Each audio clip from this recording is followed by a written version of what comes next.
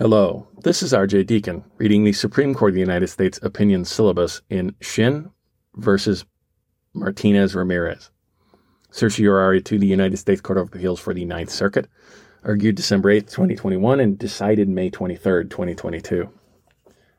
Respondents David Martinez-Ramirez and Barry Lee Jones were each convicted of capital crimes in Arizona State Court and sentenced to death. The Arizona Supreme Court affirmed each case on direct review, and each prisoner was denied state post-conviction relief. Each also filed for federal habeas relief under 28 U.S.C. Section 2254, arguing that trial counsel had been ineffective for failing to conduct adequate investigations. The federal district court held in each case that the prisoner's ineffective assistance claim was procedurally defaulted because it was not properly presented in state court. To overcome procedural default in such cases, a prisoner must demonstrate cause to excuse the procedural defect and actual prejudice. Coleman v. Thompson. To demonstrate cause, Ramirez and Jones relied on Martinez v. Ryan, which held that ineffective assistance of post-conviction counsel may be cited as cause for the procedural default of an ineffective assistance of trial counsel claim. In Ramirez's case, the district court permitted him to supplement the record with evidence not presented in state court to support his case to excuse the procedural default. Assessing the new evidence, the court excused the procedural default but rejected Ramirez's ineffective assistance claim on the merits. The Ninth Circuit reversed and remanded for more evidentiary development to litigate the merits of Ramirez's ineffective assistance of trial counsel claim.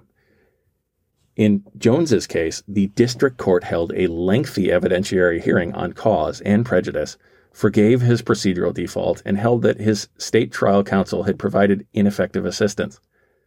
The state of Arizona petitioned this court in both cases, arguing that Section 2254E2 does not permit a federal court to order evidentiary development simply because post-conviction counsel is alleged to have negligently failed to develop the state court record. The Supreme Court holds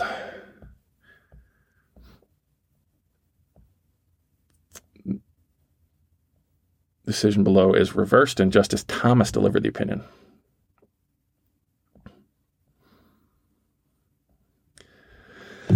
Under Section 2254E2, a federal habeas court may not conduct an evidentiary hearing or otherwise consider evidence beyond the state court record based on the ineffective assistance of state post-conviction counsel. To respect federal-state dual sovereignty, see Prince v. United States, the availability of federal habeas relief is narrowly circumscribed, see Brown v. Davenport. For example, only rarely may a federal habeas court hear a claim or consider evidence that a prisoner did not previously present to the state courts in compliance with state procedural rules. Federal habeas review overrides the state's core power to enforce criminal law, an intrusion that imposes special costs on the federal system. It's Engel v. Isaac. Two of those costs are particularly relevant here. First, a federal order to retry or release a state prisoner overrides the state's sovereign power to enforce societal norms through criminal law. It's Calderon v. Thompson. Second, federal intervention imposes significant costs on state criminal justice systems. See Wainwright v. Sykes. In light of these costs, the court recognizes that federal habeas review is not a substitute for ordinary error correction through appeal, but is an extraordinary remedy that guards only against extreme malfunctions in the state criminal justice system. That's Harrington v. Richter. To ensure that federal habeas retains its narrow role, both Congress and federal habeas courts have set out strict rules requiring prisoners to raise all of their federal claims in state court before seeking federal relief. The Anti-Terrorism and Effective Death Penalty Act of 1996, AEDPA, requires state prisoners to exhaust the remedies available in the courts of the state before seeking federal habeas relief, Section 2254B1, Cap A, and the doctrine of procedural default, an important corollary to the exhaustion requirement, Davila v. Davis, generally prevents federal courts from hearing any federal claim that was not presented to the state courts consistent with the state's own procedural rules. Edwards versus Carpenter. Together, exhaustion and procedural default promote federal-state comity by affording states an initial opportunity to pass upon and correct alleged violation of prisoners' federal rights. See Duckworth versus Serrano. That's a per curiam. And by protecting against the significant harm to the states that results from the failure of federal courts to respect state procedural rules, Coleman. Nonetheless, a federal court is not required to automatically deny unexhausted or procedurally defaulted claims.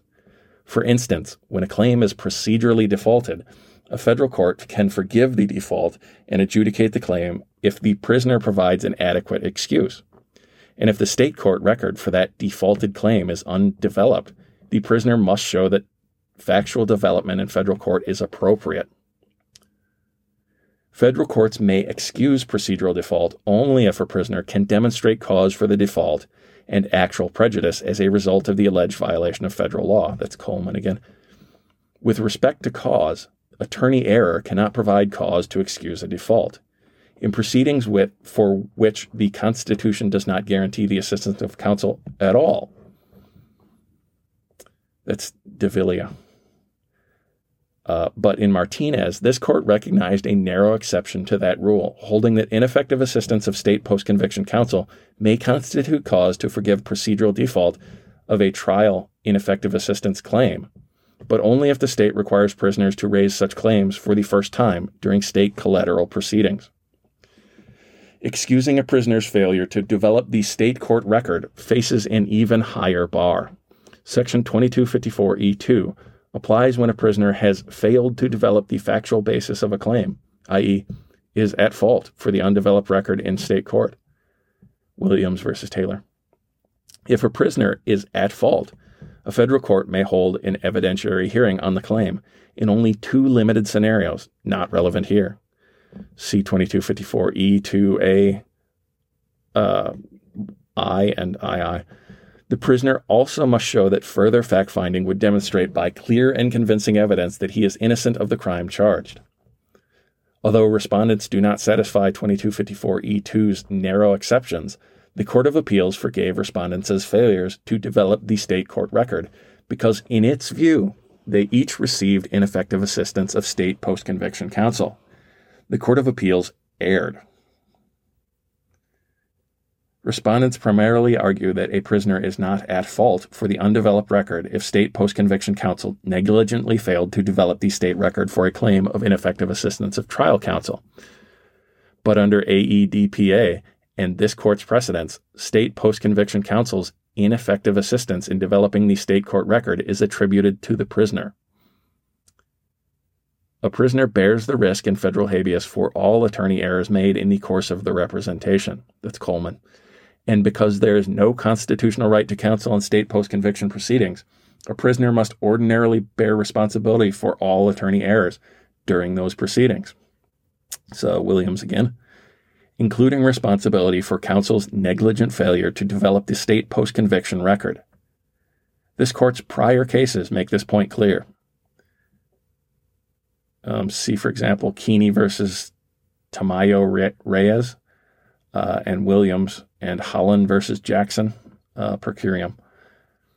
Thus, a prisoner is at fault even when the state post-conviction counsel is negligent.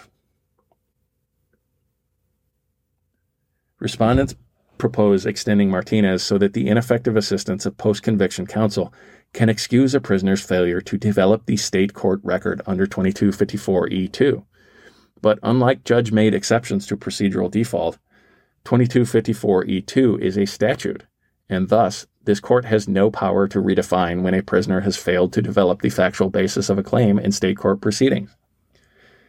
Nor is it plausible, as respondents contend, that Congress might have enacted 2254E2 with the exception that this court would one day open the door to allowing the ineffective assistance of state post-conviction counsel to be cause to forgive procedural default. Finally, Martinez itself cuts against respondents' proposed result. Martinez foreclosed any extension of its holding beyond the narrow exception to procedural default at issue in that case. That assurance has bite only if the state can rely on the state court record. The cases here demonstrate the improper burden imposed on the states when Martinez applies beyond its narrow scope, with the sprawling evidentiary hearing in Jones's case being particularly poignant. Respondents propose a second reading of 2254E2 that supposedly permits consideration of new evidence in their habeas cases. First, they argue that because 2254E2 bars only an evidentiary hearing on the claim, a federal court may hold an evidentiary hearing to determine whether there is cause and prejudice. Second, respondents contend that the habeas court may then consider that new evidence to evaluate the merits of the underlying ineffective assistance claim. By considering already admitted evidence, respondents reason the habeas court is not holding a hearing prohibited by Section 2254E2, but in Holland, this court explained that 2254E2's restrictions apply a fortiori when a prisoner seeks relief based on new evidence without an evidentiary hearing. Therefore, when a federal habeas court convenes an evidentiary hearing for any purpose, or otherwise reviews any evidence for any purpose, it may not consider that evidence on the merits of a negligent prisoner's defaulted claim, unless the exceptions in 2254E2 are satisfied. The decision below is reversed. Justice Thomas delivered the opinion of the court, in which Chief Justice Roberts and Justices Alito, Gorsuch, Kavanaugh, and Barrett joined. Justice Sotomayor filed a dissenting opinion in which Justices Breyer and Kagan joined. Thanks for listening. If you'd like to support me, find the PayPal link in the show notes or get a hold of me at rhodesscholar80@gmail.com. That's ROADS and the number 80.